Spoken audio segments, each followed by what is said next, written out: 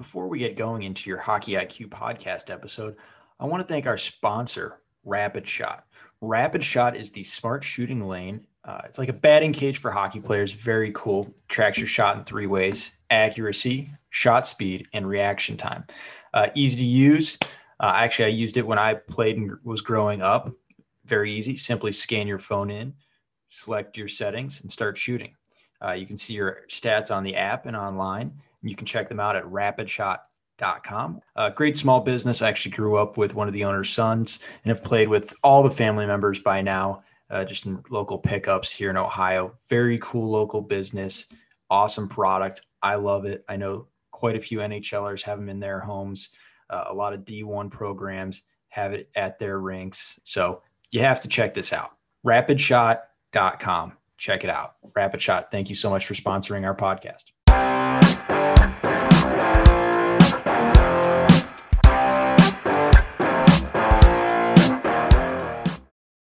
On the Hockey IQ podcast today, we bring on Wade Russell. Wade, long time coming, as we know here. Tell us what you got going on today, because I can't keep track of you, because it seems like you're always doing some good work.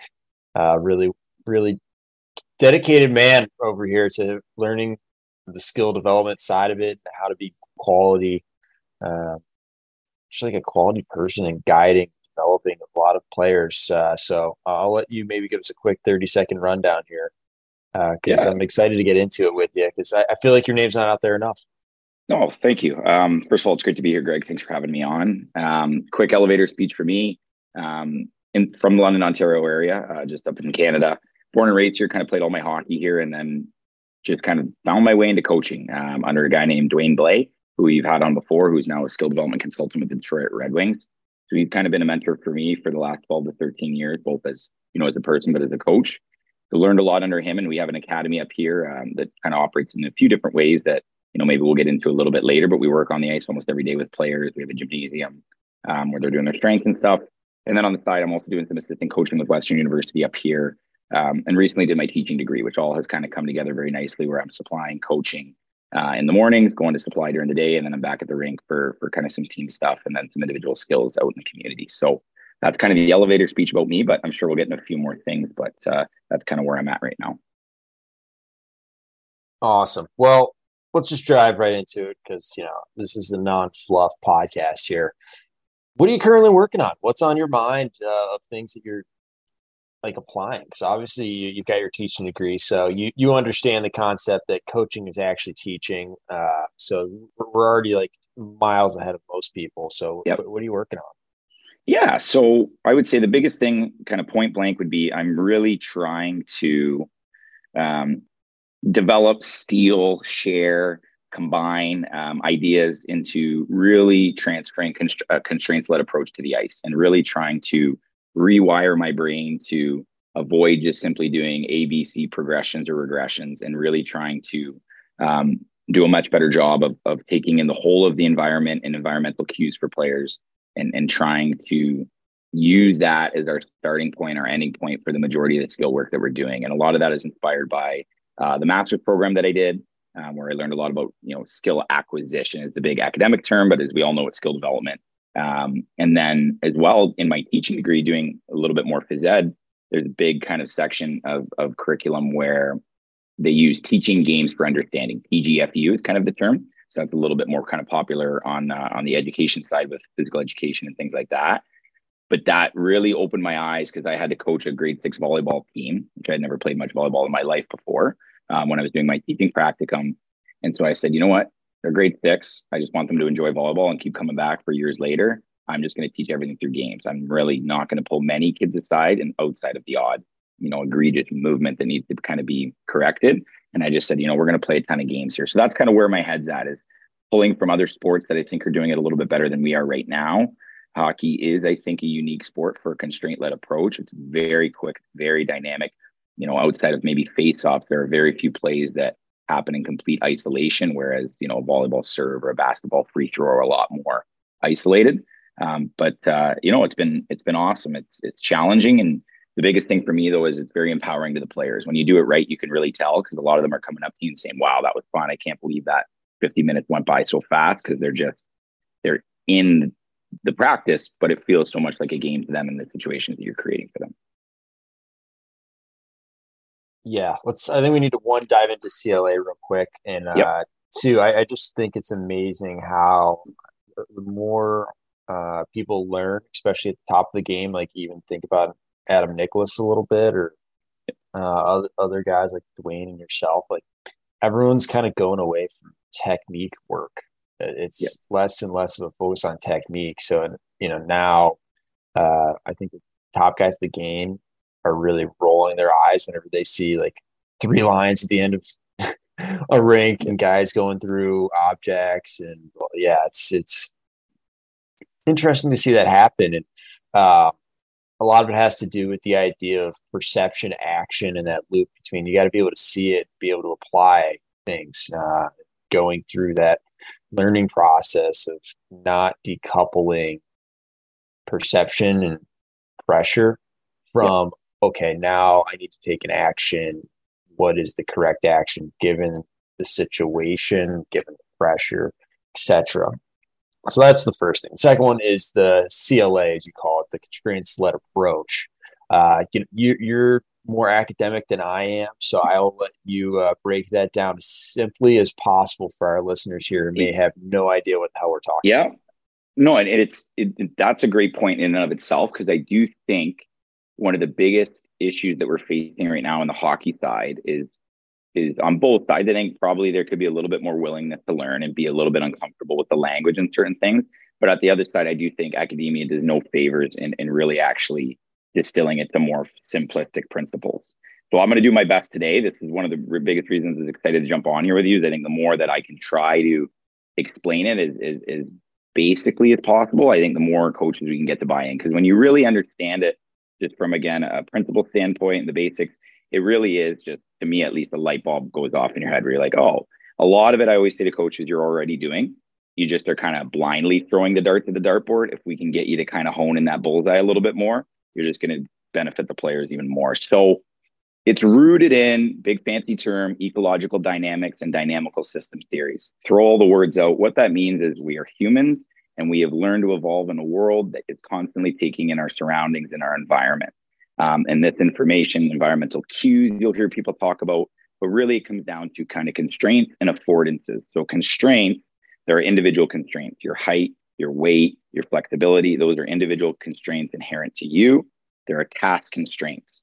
Okay. So a red light when you're driving is a task constraint. You could go through the red light, but you understand the task at hand. You need to stop and wait for it to go green before you can go.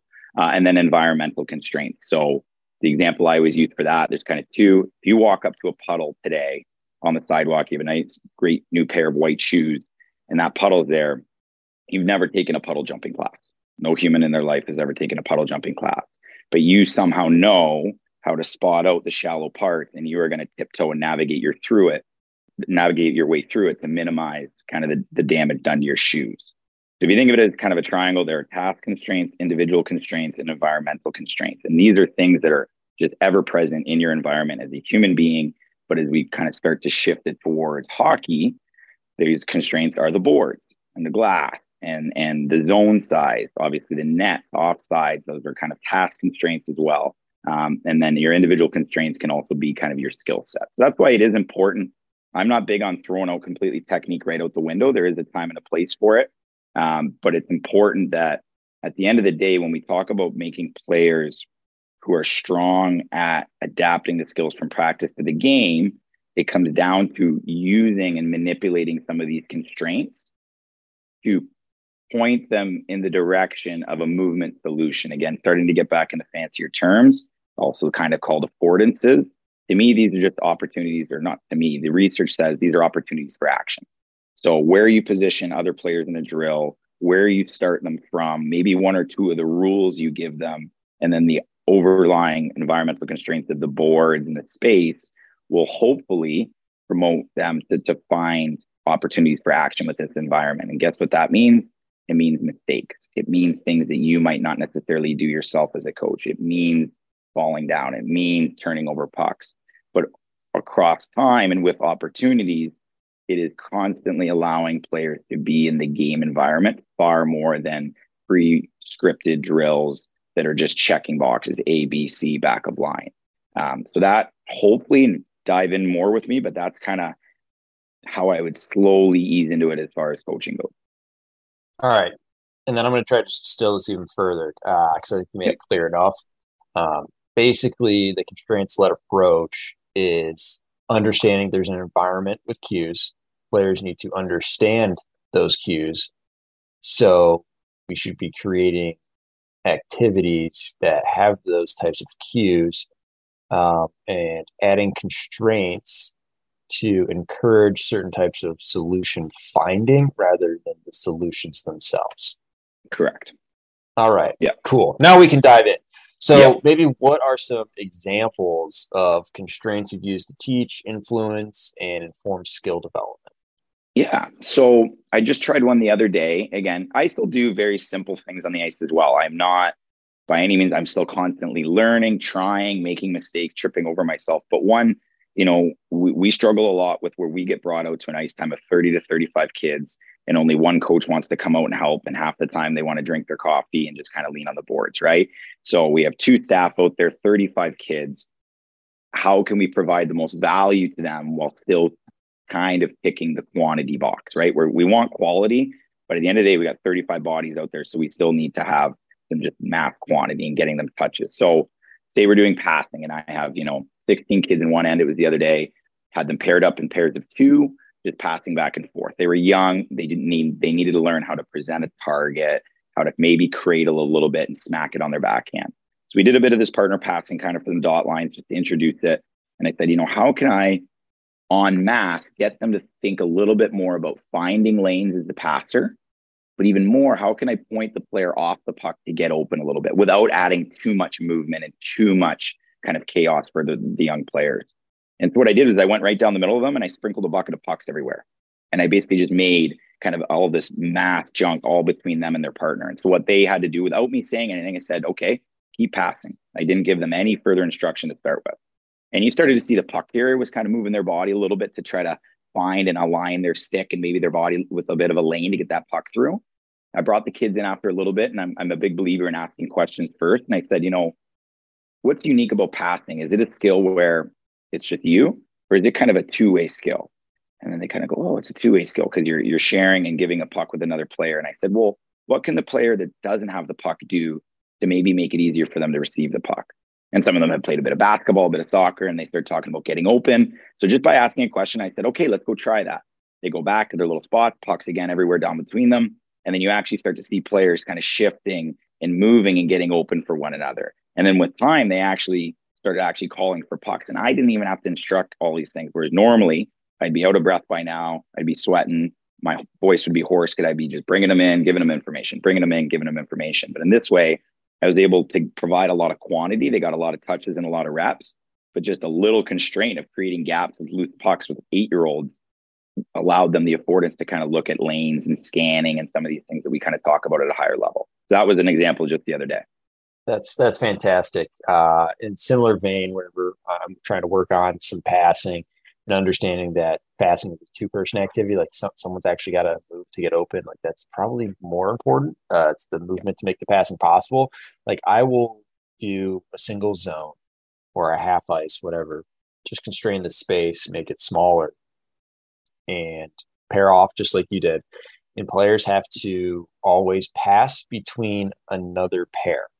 So like they have to scan to figure out, okay, where are the other pairs at, and always changing the pair. So the constraint on that is, okay, everyone come in. All right, pair off. It happens in 2 seconds.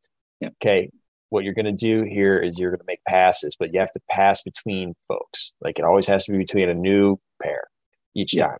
And then boom, you suddenly see the movement going, or even the passers moving now to like find a new lane. So they're trying to create all this stuff.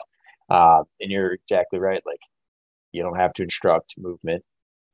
They now have to snap passes. Like it's a very rich environment for seeing other folks move. While it may not be 100% game realistic, it really is not game realistic. Yeah. And I think to me, you made a great point earlier. I believe you said, I don't think it was before when we were chatting, but I believe you said perception, action. And so this is basically a circular process where we perceive and then we act based on these constraints and these affordances. So again, very basic example, doors, right? Without it saying push or pull, some doors have it listed, but you generally know what door is a push door and what door is a pull door, right? Just based on the handle. If it's that kind of slate of metal, you push. If it has a bit of a handle coming off the door, you pull. So that we perceive and then we act.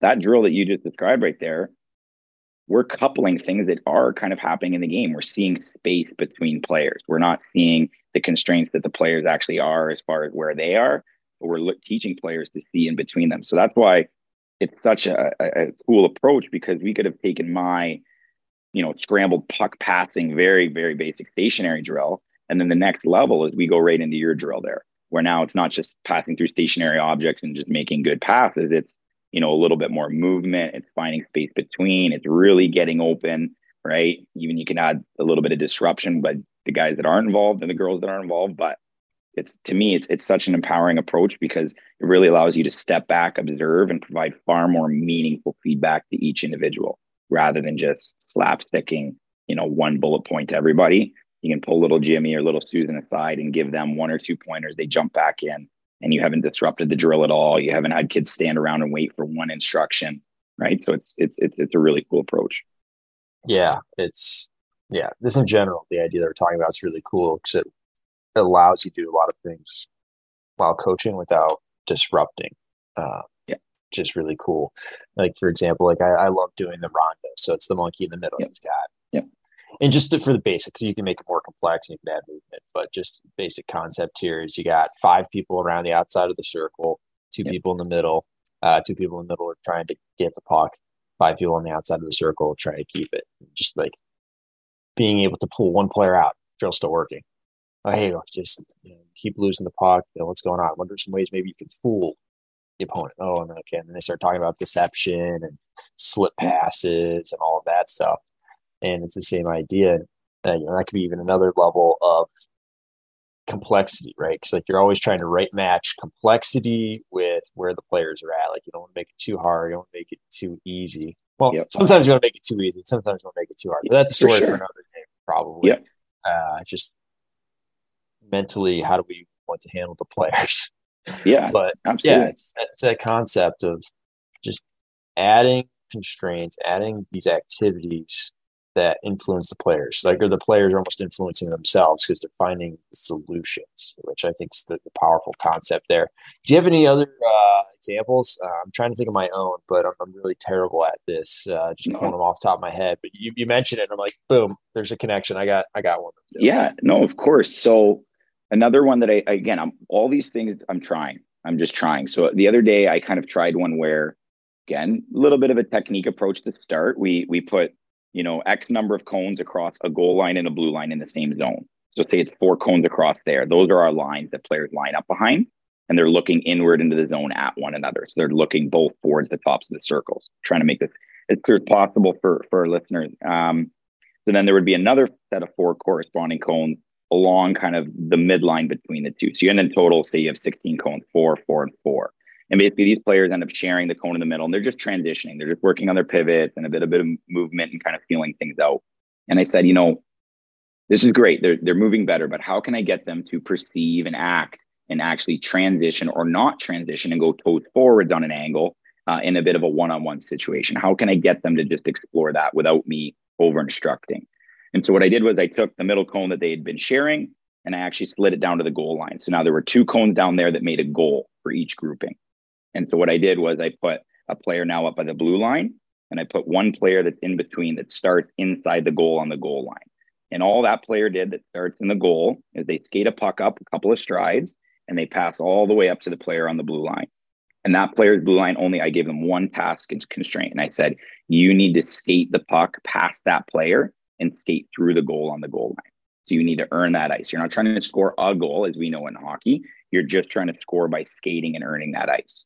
And I said to the player coming up and giving the pass, the one that's supposed to hopefully transition or angle, I said, you're just supposed to stop them.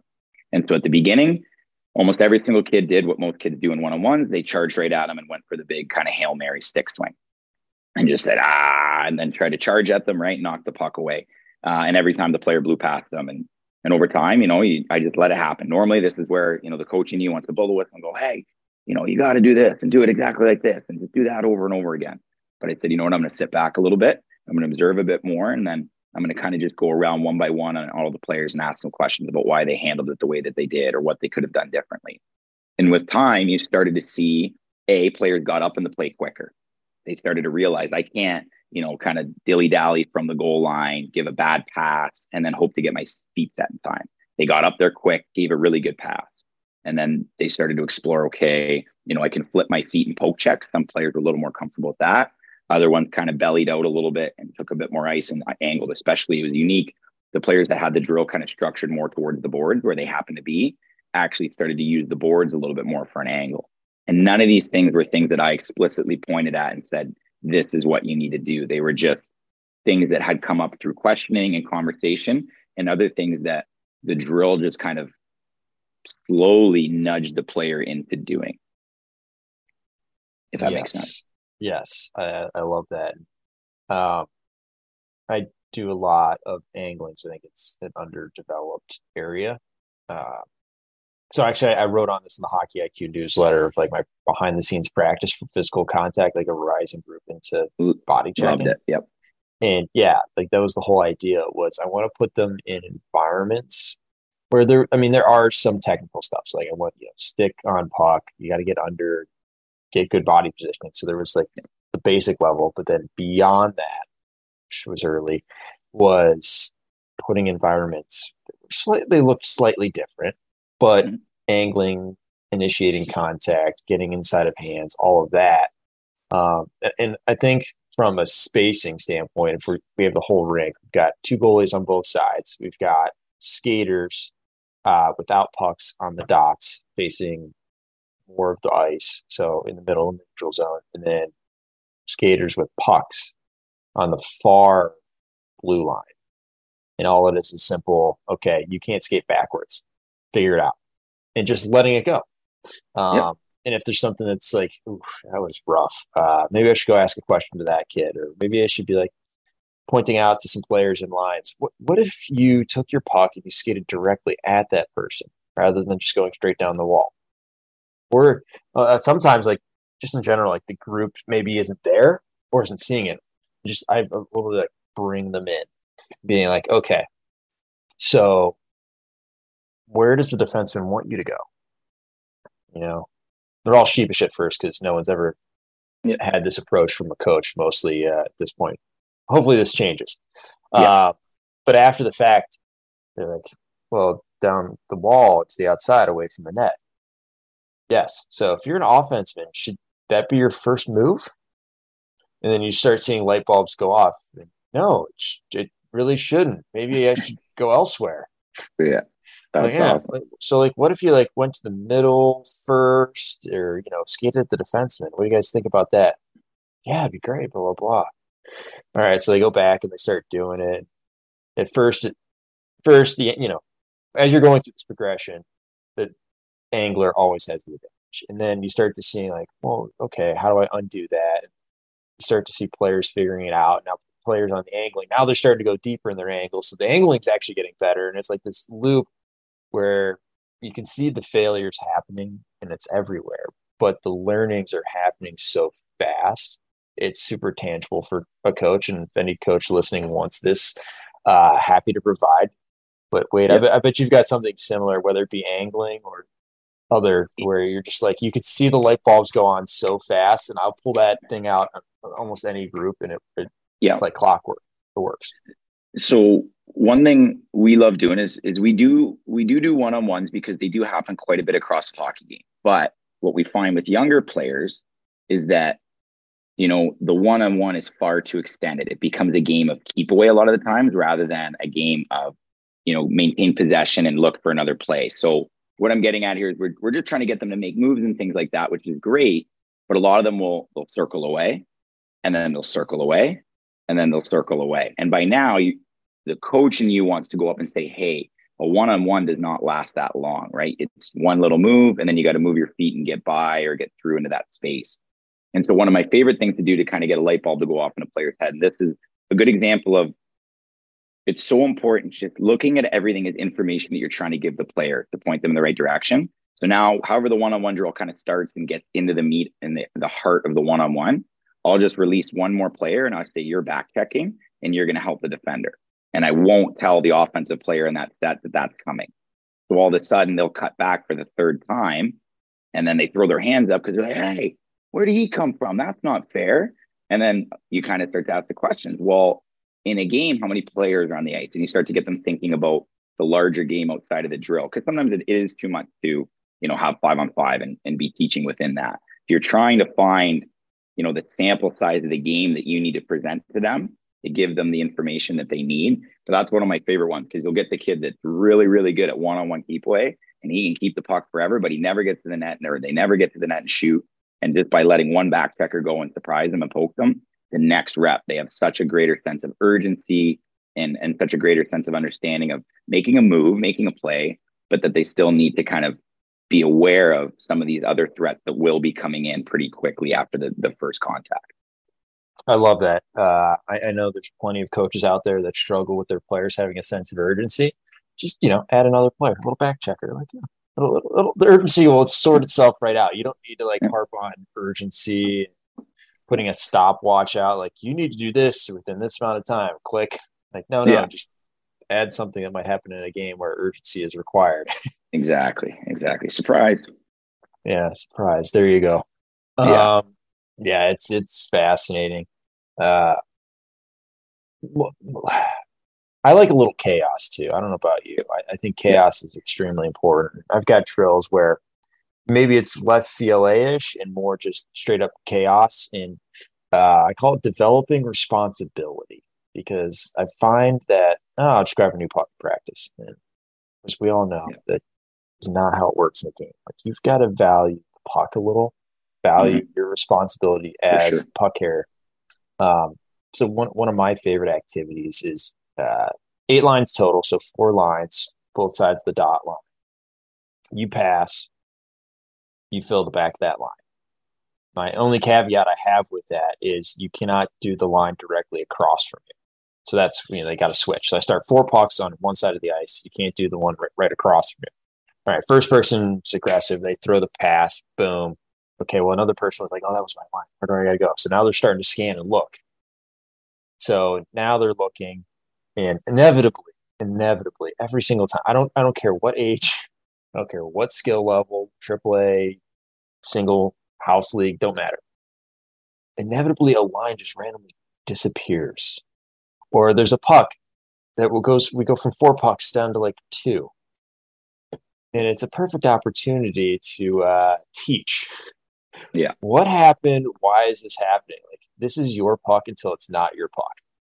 And just doing that drill, maybe 3 practices total, and how it changes. The lines never, suddenly disappear. They're bitching at each other to make sure that they're doing things right. So now you're getting accountability and positive peer pressures, I call it. Peer pressure, but not in the fashion that everyone thinks of, peer pressure, you're doing terrible things. No, it's not very good light. So I love doing drills like that, where it's there's constraints around it. It's an activity that requires a little bit of chaos. Yeah, it's so important. And it's so important. And I understand you got to be practical and safe with certain things. You never want collisions and things like that. But one that I love to run is, you pick your constraint in terms of space based on your numbers. It can be between both blue lines, just in the neutral zone. It can be more a red line in if you need more kind of half the ice, however you want to divvy it up. And I'll often kind of go through a progression with it. So everybody's got a puck just freewheeling around, eyes up, scanning. Second level is everybody's got a puck freewheeling around, swatting at other people's pucks. So trying to have a disruptive offensive stick while still managing your puck. And other constraints you can have is, you're only allowed to cross your feet. You're only allowed to use Crosby's. You're only allowed to shuffle skate. You can add in kind of movement constraints if you want to get them kind of performing these skills in different ways. But one of my third and final favorite ones is I'll level it up to 5, 6, whatever my number is of players. They shoot their pucks out of the playing space and they're a shark now. So they have to skate around and steal pucks from anybody they want. And if they steal your puck, you can steal yours back or you can go pursue somebody else's. So in the kind of little drill that we have, we'll always have 4 to 5 to 6 players without a puck. And it's total chaos because people are being chased. They're starting to understand they need to look behind them because they're fearful of losing their puck, but then they forget and remember they need to look in front of them because they still got to know where they're going. And then the players that are so puck focused because they're trying to steal, they realize that they still need to scan, even though they're the one hunting the puck. They still need to be aware of what's going on around them so that as they do get possession, that they're prepared. And it's total chaos, 3 or 4 collisions. But I always pull them in. I ask them a question. I'm like, what did that feel like? Like, what did that chaos? Like, was that crazy? And they go, yeah. I'm like, well, what did that feel like? And they're like, a game. And I'm like, well, there you go. That's why we do those things. We want you to feel like you're in a game. We want you to, have the permission to make mistakes, but also the understanding that you're trying to learn from what's going on. How many of you, tried something and then it didn't work and then you tried something different and they'll throw their hands up and I say, that's what we want. We want you to explore. We want you to try. I always say, try, feel, apply. I want my sessions to go in an order where they're trying things, maybe a little more technical movement focused, right? Feel, try, apply. So they're feeling things, right? Giving them internal cues, they're trying it out a little bit more contextually and then applying where it's, I'm going to give you the environment.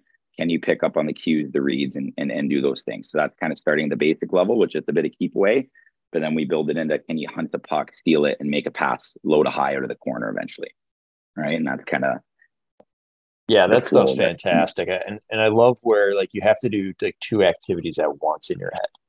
You got to keep your own, and then you got to go steal. Same idea of like using multiple pucks in activities. And that whole progression that you can do with that. Super powerful. A lot of examples there. I think we can continue going for an entire episode, but I want to keep us moving a little bit here. For sure.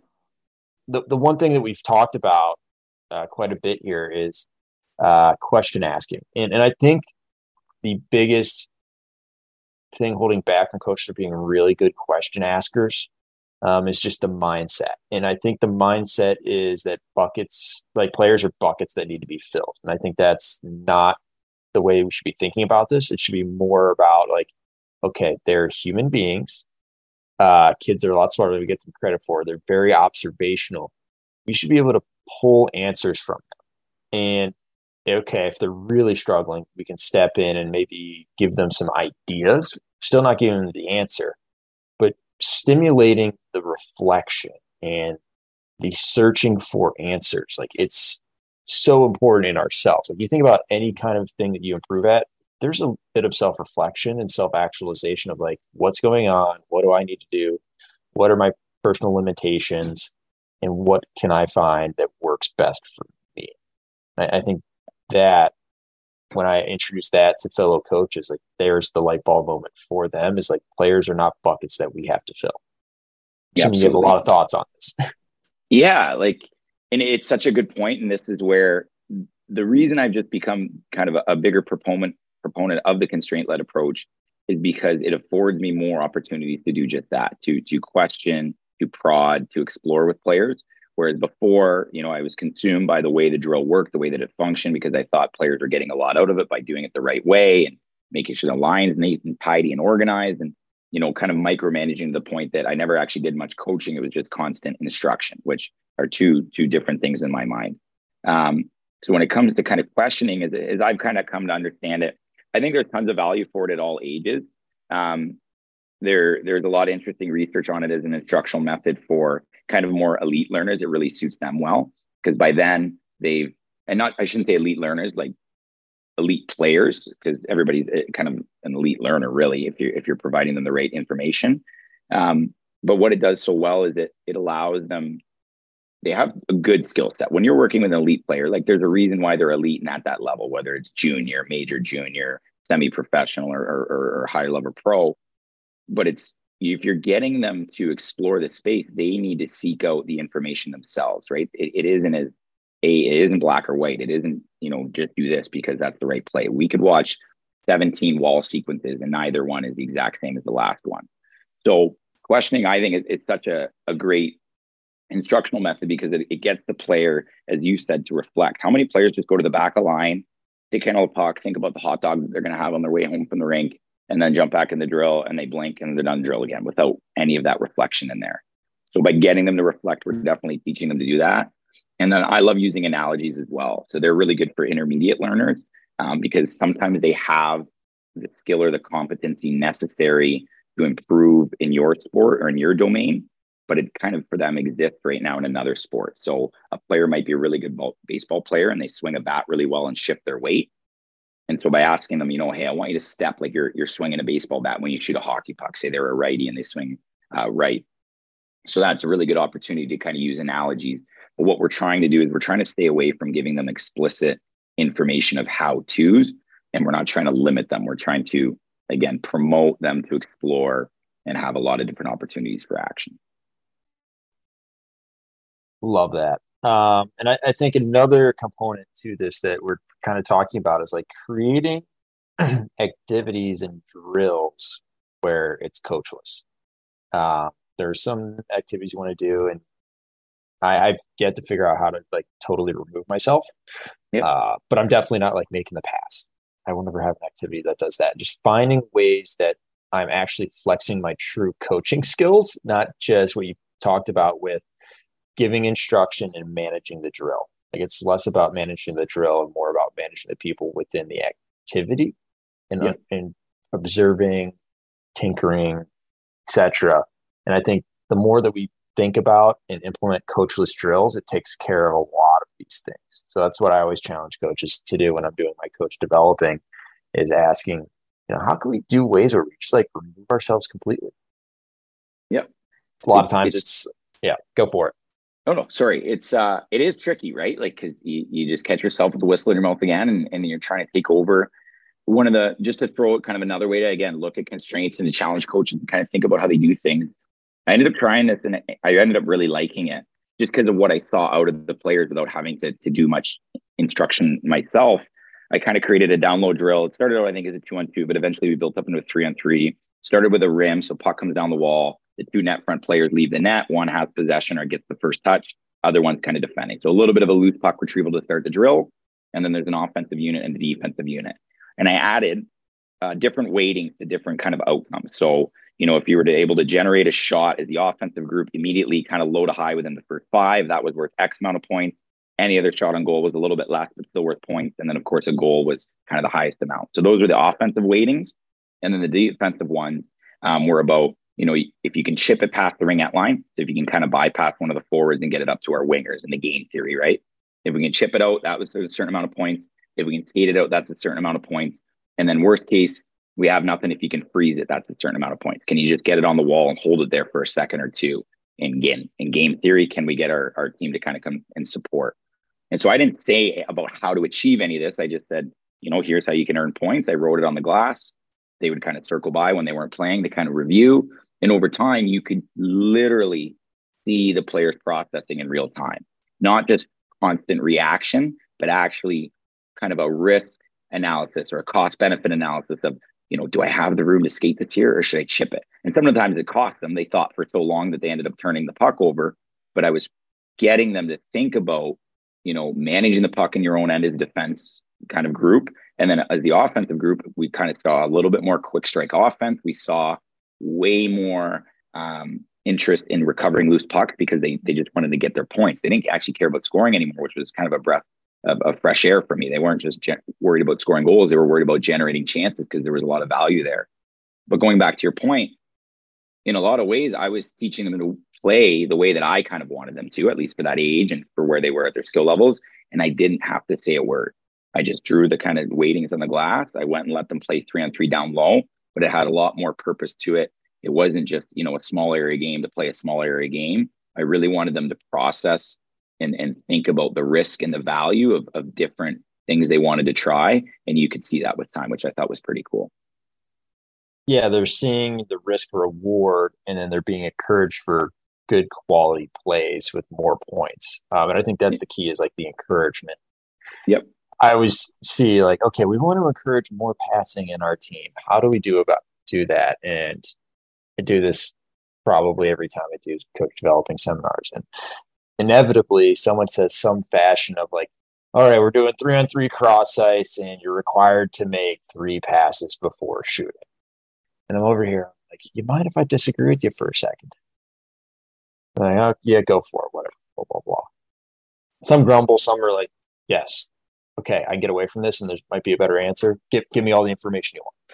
And I'm always like, so what if we, instead of requiring things, we encourage and incentive things? Yeah. So, for example, you get a point added to each goal. So a goal is always worth 1 or 2 points, whatever you want.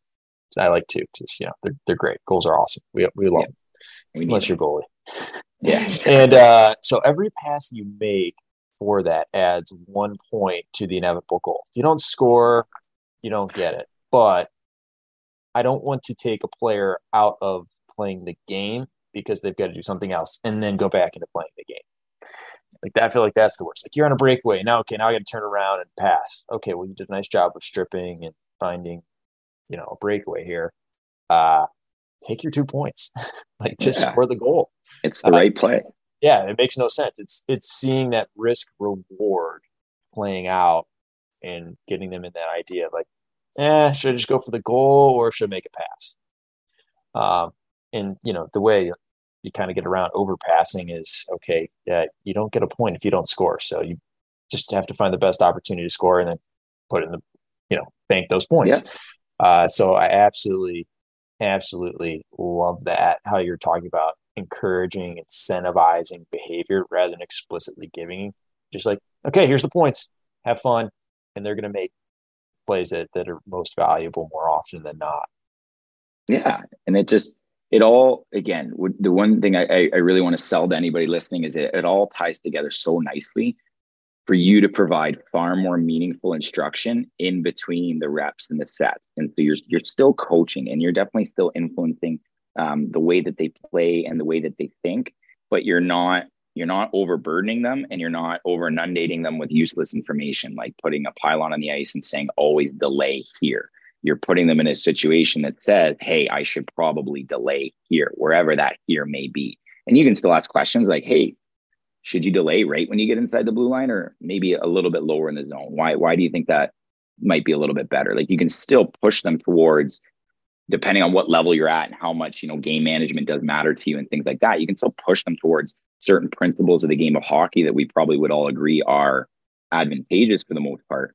You're not wasting your breath is the biggest thing. It ties so nicely with every kid is getting quality and quantity in the amount of touches, the reps, the amount of movement, the amount of uptime, quality in terms of they're being provided a variety of affordances. And one thing I wanted to kind of go back to your rondos. Yeah, and I know there's a little bit of fervor back and forth about whether they're there. I love them. Just they're easy to get into. They can be such a routine that you start your practice with that's going to add more value than most things. And then on top of it, we've mostly considered it from the keep away aspect. Tell me that player in the middle isn't going to develop a better defensive stick with time without you ever teaching them that. If you just go in and do rondos the whole season and you focus on the passing and getting it through the lanes and you tell the D that they can, maybe they can't get in a guy or girl's face, but they're allowed to swat and knock down pucks, they're going to have better defensive sticks by the end of the year without you ever actually even making that a point of the drill. So to me, there's always a nice coupling. We talk about perception action coupling from movements of what we're focusing on the drill, but there's always a coupling on the other end of it that you're not even getting to. Just like muscles, there's an agonist and an antagonist, right? There's always that inside of a drill as well that you're not even instructing now that is still getting a lot of value out of it, right? I go back to my one-on-one drill where I tried with the gates. I never even talked to the offensive player. The drill was completely about getting them to understand when to transition versus when to angle with post forward. But those players offensively would have been learning because now that feedback that they were receiving on the defensive side was changing. They were changing what they were doing as well. So it's such a good blend of what all the players need from quality to quantity, and then allows us as coaches to provide meaningful instruction in between. Yes. And I also, going with the coachless drills, want to add one more thing before we move on here of like challenging all coaches to just get rid of your whiteboard. Just let it go. Shoot a puck at it, break it in half over your knee, whatever you need to do. Just get rid of your whiteboard. I promise you that you'll be so much happier without it. You will feel so much more empowered. You feel a little lost maybe at the beginning, but you will take off with your coaching skills because you've got to find different. It's the same thing we're doing to our players here and giving affordances and constraints. Like if you can't use a whiteboard, I promise you're going to figure out how to better explain and find better activities where it's not do this, then that. just putting in environments and a little more dramatic. I still have a whistle, but I blow it, maybe like 7 times now during a practice. But just get rid of your whistle. Just don't have a whistle for a practice. Like, I'm going to challenge myself, no whistles, and see what that does. And now your players actually have to listen to you.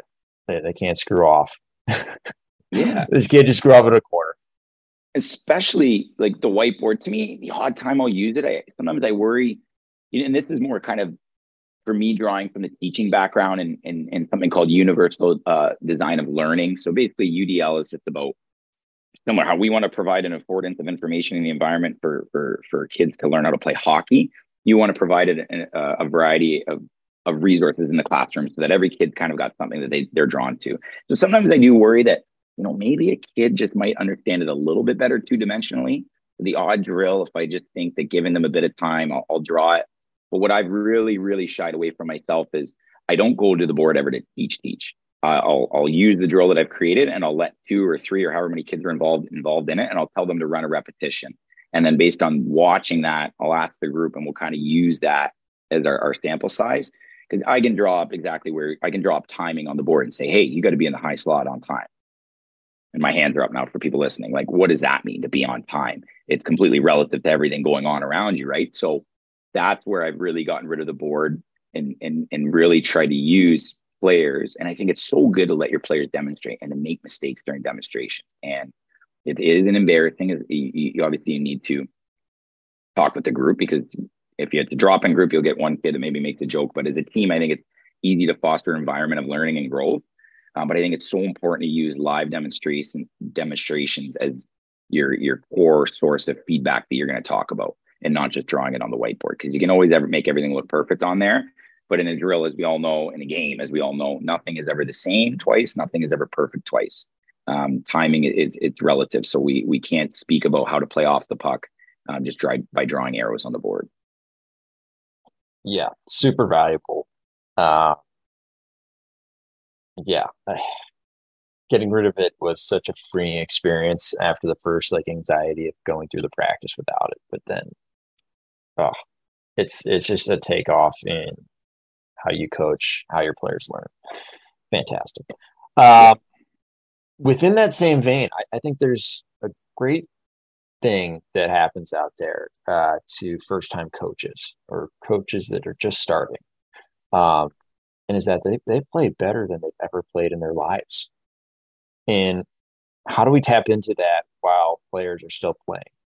I think is a great concept that we need to dive into more often. For example, what about if we just have players break down their own clips for their peers or in front of their peers, and then just start like a room where they're teaching and there's question asking, and now they're like, well, maybe was that really a good option when I broke down this clip? And just getting out of the way, letting them go through that learning, teaching experience. I'm assuming that you may have tried this out as well and had some experiences that have been positive. Yeah, I think it's so important. Like, we actually used to do it. It's so funny. Back in the day, I went to a hockey camp. It was, an old school hockey camp in the sense of the way the drills and everything worked. But the one thing they did was they would actually film us, so like an old school camcorder. And then they would somehow burn it onto a VHS tape, and they would put it in the old school TV that they'd wheel in when you had a substitute teacher that day, right? And we would watch film, and the coach wouldn't break down the film. Kids would just chat about it. And again, it was us going through a drill. So there are things that you could now do to make it so much better. But it was actually pretty cool at the time, because part of hockey camp was you'd just be sitting there with like 20 of your friends and peers, and you'd just be talking hockey. In like a grade 6 level, so whatever that sounded like, right? Like, but it was really cool. Just like we're chatting hockey, and what even I've started to do, working a little bit with our power play at Western and stuff, is I actually heard this first, completely stole kind of idea, but it makes so much sense. A few players I know in kind of the summer had mentioned Andre Trigney with Arizona Coyotes. One of the biggest things is he gets mad if they're doing video and nobody's talking. He wants it to be a conversation. He wants it to be a group effort. He understands fully that you're the ones that are on the ice. You're the ones that are making the reads. You're the ones that are seeing things. Don't let me tell you how to do absolutely everything. I can suggest certain things. I can instill certain things, right? And the players love that. Like, to have a voice, first of all, any autonomy that you can provide players is always going to empower them in such a good way. And then on top of that, it goes almost back to what you'd said about reflecting in the middle of drills, like getting, if we want to improve hockey IQ in any capacity, you got to think hockey. You got to be thinking about it. You got to be exploring ideas in your head. Just like if you want to become an expert in any subject, you've got to be mulling and toying with ideas and drawing from alternative concepts, right? And these all sound like big things, but in hockey, there's no resource left untapped, right? We hear about the stories of Crosby getting better at one skill in the summer. You hear stories about players seeking out. I'd heard a story this summer as well of Kucherov and Stamkos working on missed power play shots from the flanks and which pane of glass you hit where that puck would squirt to. And so they knew as the flank, depending on where it hit off the back of the glass, where it'd be popping through on their flank side when the one was shooting to the other. Again, crazy stories, but it all comes back to like they're just exploring the game and what these different things that happen within it may produce and how to take them into advantage. Exploring the game. I love that word. Just exploring. That's what we're doing. Nice and easy. It's a game. Just a game. Just figuring it out. Game. And I'm like, for me, I'm always now as an adult league guy, I'm like, okay, how do I make sure that I'm having a similar experience to my players so I'm not losing it? So I'm like, all right, I'll break down my men's league tape. One of the things I noticed was like recoveries. Like, how can I recover more pucks? And starting to like train myself to, if someone's shooting from one side, rather than maybe going net front into the traffic, and where most rebounds go, it's to the far side, right? Like everyone's like far side this, far side that. So it's like training myself to start heading towards the far side corner dot area, and my puck recoveries have gone way up. Like just exploring the game, love it. Next thing I want to talk about here is the difference between assets and then like actually using those assets, or the difference between having an asset and being effective with that asset. And the classic example that we can talk about here is a fast player. Like everyone knows having speed is an asset. That being said, it's a completely useless asset, kind of like, Canadian gold. Which for all our history majors will remember back in the 1500s, first ships to come to Canada were looking for gold. They brought them back, and the Spanish were like, these Englishmen and Frenchmen can't be that dumb to think this is actually gold, right? So same idea here, like being fast. We think we've got gold here, but maybe it's fool's gold if we're just fast all the time, because that's quite easy to defend. Once you see it once, boom, okay, you know exactly what you need to handle. Exactly where you need to be to make that stop. Yeah, it's so interesting. And this, again, it's funny, we're talking about the game is the game, and it's the greatest teacher. It's unfortunate because fast players do, the way the game is at least kind of structured still with still a lot of full ice at early ages and things like that, at least up here in Canada, fast players do get rewarded early. They're first to pucks, they get the puck, and they skate by players. It is rewarded in the context of the game. And it's unfortunate because a lot of people see value in this. Fast players get often picked more. Parents perceive it as more skilled, as better, as a higher tier of player.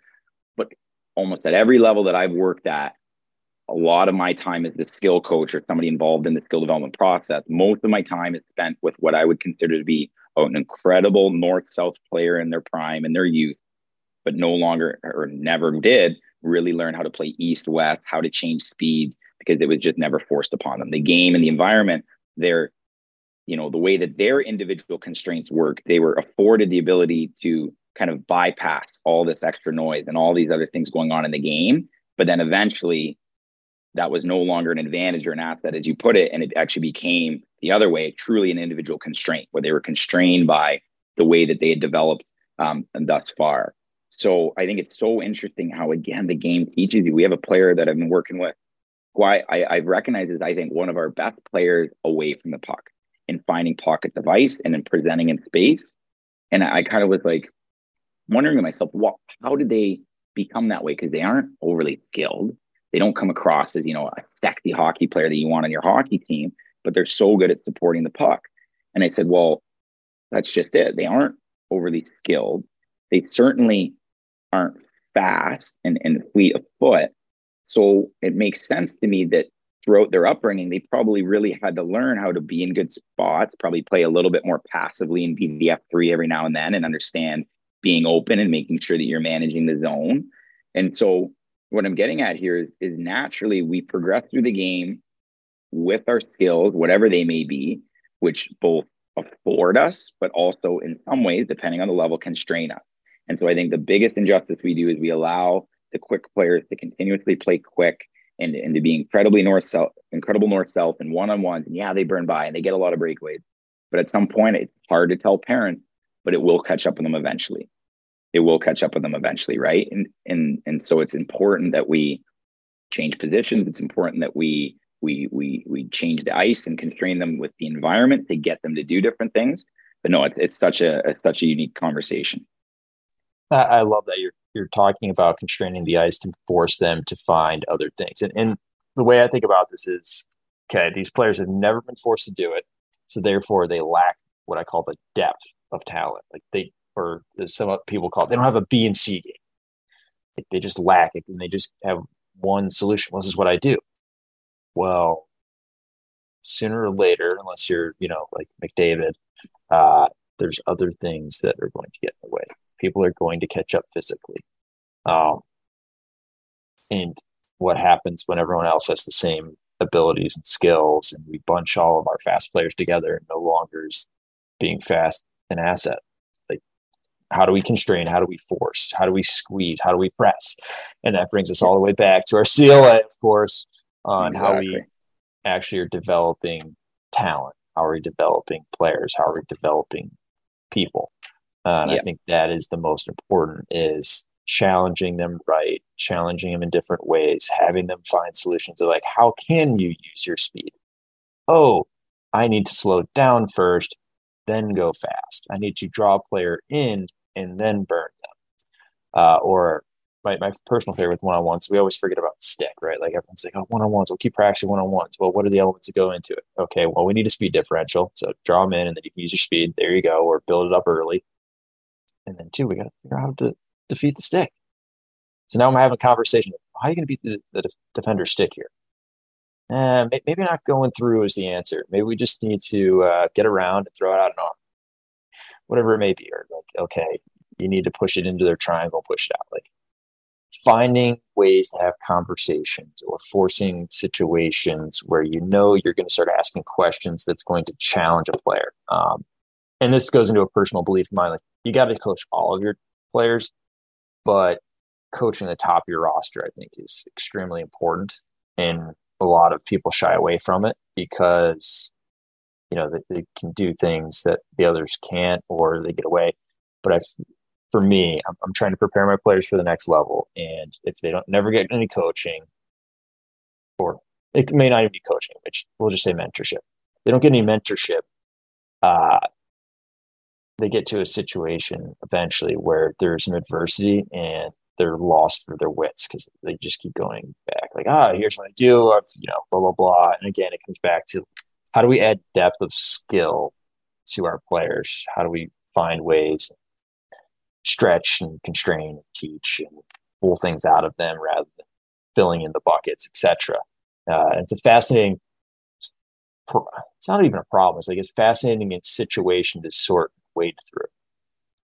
Yeah, this is what we're in the nitty gritty. This is where we live, right? Is how do we truly influence behavior, especially for those players that, are really strong and adept at certain areas, and then they get to the next level and it's like they hit a ceiling, right? Those are the players that I love working with. How can we get you, to get that childhood dream of getting to that one more rung on the ladder? How can we get you there? And to me, you touch on a lot of things here, and I'll try to kind of go through it kind of slowly, and again, always tied back into the CLA and what it does. The reason we want the constraint-led approach is because the affordances, there's opportunities for action. And so what this is doing is, again, we're still pulling kids and giving them the odd technique feedback. And when I say technique, I mean technical, like giving them cues. Often with shooting, we talk about getting a good shape and getting your hands away from your body. So I'm still going to cue kids on that. It's not like I'm leaving them completely in the dark about how to do anything. Excuse me. And then as they go back into their drill, though, the drill isn't letting them necessarily shoot the same way over and over and over and over again. We're not repetition for repetition. Now, what we're trying to promote through the way we structure our drills, against keeping with the theme of shooting, is we want adaptability. And that is where a good dose of technique and a good dose of adaptability together, plus, affordances and environmental cues, that is what becomes skill. And that is what becomes hockey IQ, is you need to have it be adaptable. Does Matthews have a signature shot? Of course. We know he shoots inside of his feet. We know he likes to pull it out of a curl and drag. But I'm sure he practiced in such a variety of different ways that it allows him to have a blend of adaptability with his shooting mechanics as well as automaticity. He can do it automatically. He can do it so quick without thought, because yes, there's reps in there, but no rep was exactly ever alike. So a great book on the constraint-led approach that I encourage everybody to read is How We Learn to Move by Rob Gray. He holds a PhD from Arizona State University, if I'm not mistaken. Phenomenal book. If you want to do a master's program without paying the massive amount of money for a master's program, that would be the book that I'd first recommend. And in it, he talks about a story where Albert Pujols, one of the best hitters of all time, I think went 0 for 3 or 0 for 6 against a women's speedball pitcher. Where they throw underhand. I believe it's speedball or yeah, it's hard, softball. Softball, sorry, thank you. Went 0 for 6. One of the best hitters of all time, just hit 700 home runs, is one of the all-time greats, and didn't have the adaptability necessary, the perception action coupling, to be able to pick up on the movement cues of that softball pitcher versus the hardball throwers that he was facing in the MLB. And so that, to me, and that's at a very high level. And sure, with more time, would he be able to figure it out? Absolutely. But what we're trying to do is we're trying to give as much information as we can to the athletes so that they know when to pull their shot into their feet to shoot, when they know to push it around and maybe shoot with a bit more reach and range. So adaptability, technique together, to me, becomes skill. And this is why you start to see, whether you want to call it a constraint-led approach or whether you just want to gamify, or gamification, I think, is another popular term that's coming up, drills, is why it's so important, because they're still being pushed into the use of a skill, but they're being challenged to use it in a variety of different ways, which over the long term allows them to be more adaptable in the game environment, that's what we need. Love that. I just call them coachless drills because I feel like gamifying. Yep. I feel like people kind of shut off sometimes, but it's the exact same kind of concept of like, how do you remove yourself? How do you make this work better? Yeah. And you're right on. Like, Pujols not being able to hit softball, which, should not have any issues with that. But clearly there's reasons why, and exploring these are absolutely fantastic, and figuring out how do we develop people and players better. So anything else you want to talk about? We've obviously been going for quite some time here. I like to try to keep these short, but this was just jam-packed with goodies. More just because we're on the theme of kind of thinking of drills. You mentioned, a north-south really fast player. I just had an idea pop into my head, and I said, hey, I want to try that. So I'm going to spitball the idea out there, and then we can kind of maybe call it a day from there. So I was thinking of, how would you create a drill where, you have a player that's really good north-south. So they're going to be fast up the wing, fast down the walls. Maybe you put a marking in the middle of the offensive zone that they're entering in. So we have often ringette lines that go across the top of the circles. I don't know if that's everywhere, but so let's say you put it right in the middle of the ringette line. So you're coming down the left wing side. I would challenge that player and say, with more pieces, say it's off the rush 3-on-2. How can we make sure the zone entry, though, occurs on the other side of the zone in between the cone and the boards there? So you're coming down the left wing side. How can we create the zone entry? So yes, he gained the blue, but how can we gain below the tops of the circles from the right side of the rink now? What do you think that player would do coming down the wall? What are some things they would try? Yeah, and the way that I would set this up is we need to change lanes. So however they figure that out, like change a lane, or like, okay, you've got 3 lanes, you've got 3 repetitions. You need to find a different lane each time. Something Perfect. Like that. And just being able to simply constrain what they can do and have them explore. Maybe they've just gone down and, stay wide and draw in the D, and your third guy high, or drive wide and go to the net. Might have been their only 2 options. Well, now they've been forced into, okay, I can do that, but there's a whole sheet of ice we can explore here. That would be my thoughts on, is encouraging trying different things each time and seeing where it goes and how they're going to be forced, and they'll fail inevitably, and helping them through that, failing forward. And that's it right there. And the reason I kind of wanted just to throw that out there was it's kind of with the theme of what we've been chatting about. But that's, I think, what you and I and other coaches are doing. We're not thinking about it anymore with a whiteboard in our hand and, okay, how can I make this go exactly how I want? It's more, okay, here's what maybe I see in our group or in a player, depending if you're on an individual or team level. Here's kind of what I want them to do because I think it's beneficial for them as a player. How can I construct that now? That's kind of the thought process and the workshopping that I've been doing lately. And I'm always looking to refine it and get better at it. But it's funny. One of the first things I learned when I entered my master's was the quote they kind of used was begin with the end in mind. So start developing your portfolio from the first day so that you're ready on the last day. And that idea of begin with the end in mind is stuck with me in so many different areas of life and in sport. But I always start with the end in mind. What do I want the general outcome to be for our team, our group, our player? And then how can I construct backward what I need to put them in an environment that teaches them how to do that? Phenomenal. This was an unbelievable conversation. Wade, where can people find you? Because I feel like after this, everyone should be following you. Oh, well, thank you. It's funny. I haven't dipped my toes too much into online stuff. It's something that I'm starting to look at, maybe exploring a little bit more, specifically kind of a constraint-led approach to hockey. But Wade_Russell, 2 S's, 2 L's on Russell is my Twitter at. Right now, I honestly just try to retweet and share resources that I kind of believe and stand by that I've kind of read through myself. And then I would also say follow the National Skill Development Association run by Dwayne Blay.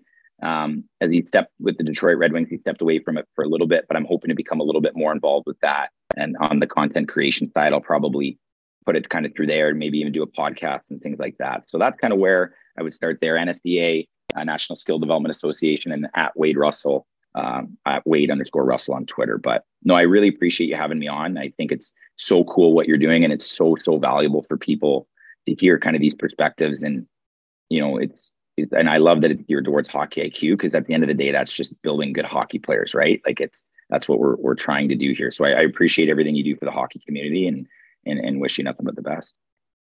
Man, I'm blushing over here. Thanks, Wade. Appreciate it. Have a good day. Yeah, no problem. Yeah, thanks, buddy. Appreciate it.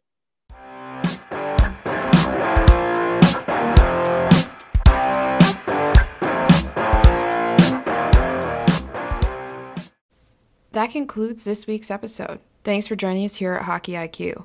If you haven't already, take a quick moment to hit that subscribe button, give us a thumbs up, and drop a review. If you want to be a great teammate, even recommend us to a friend. You can follow us at Hockey's Arsenal on Twitter and Instagram. Check out the website, hockeysarsenal.com, where you can subscribe to the weekly newsletter. You won't regret it. Catch your buttes here next week for a brand new episode.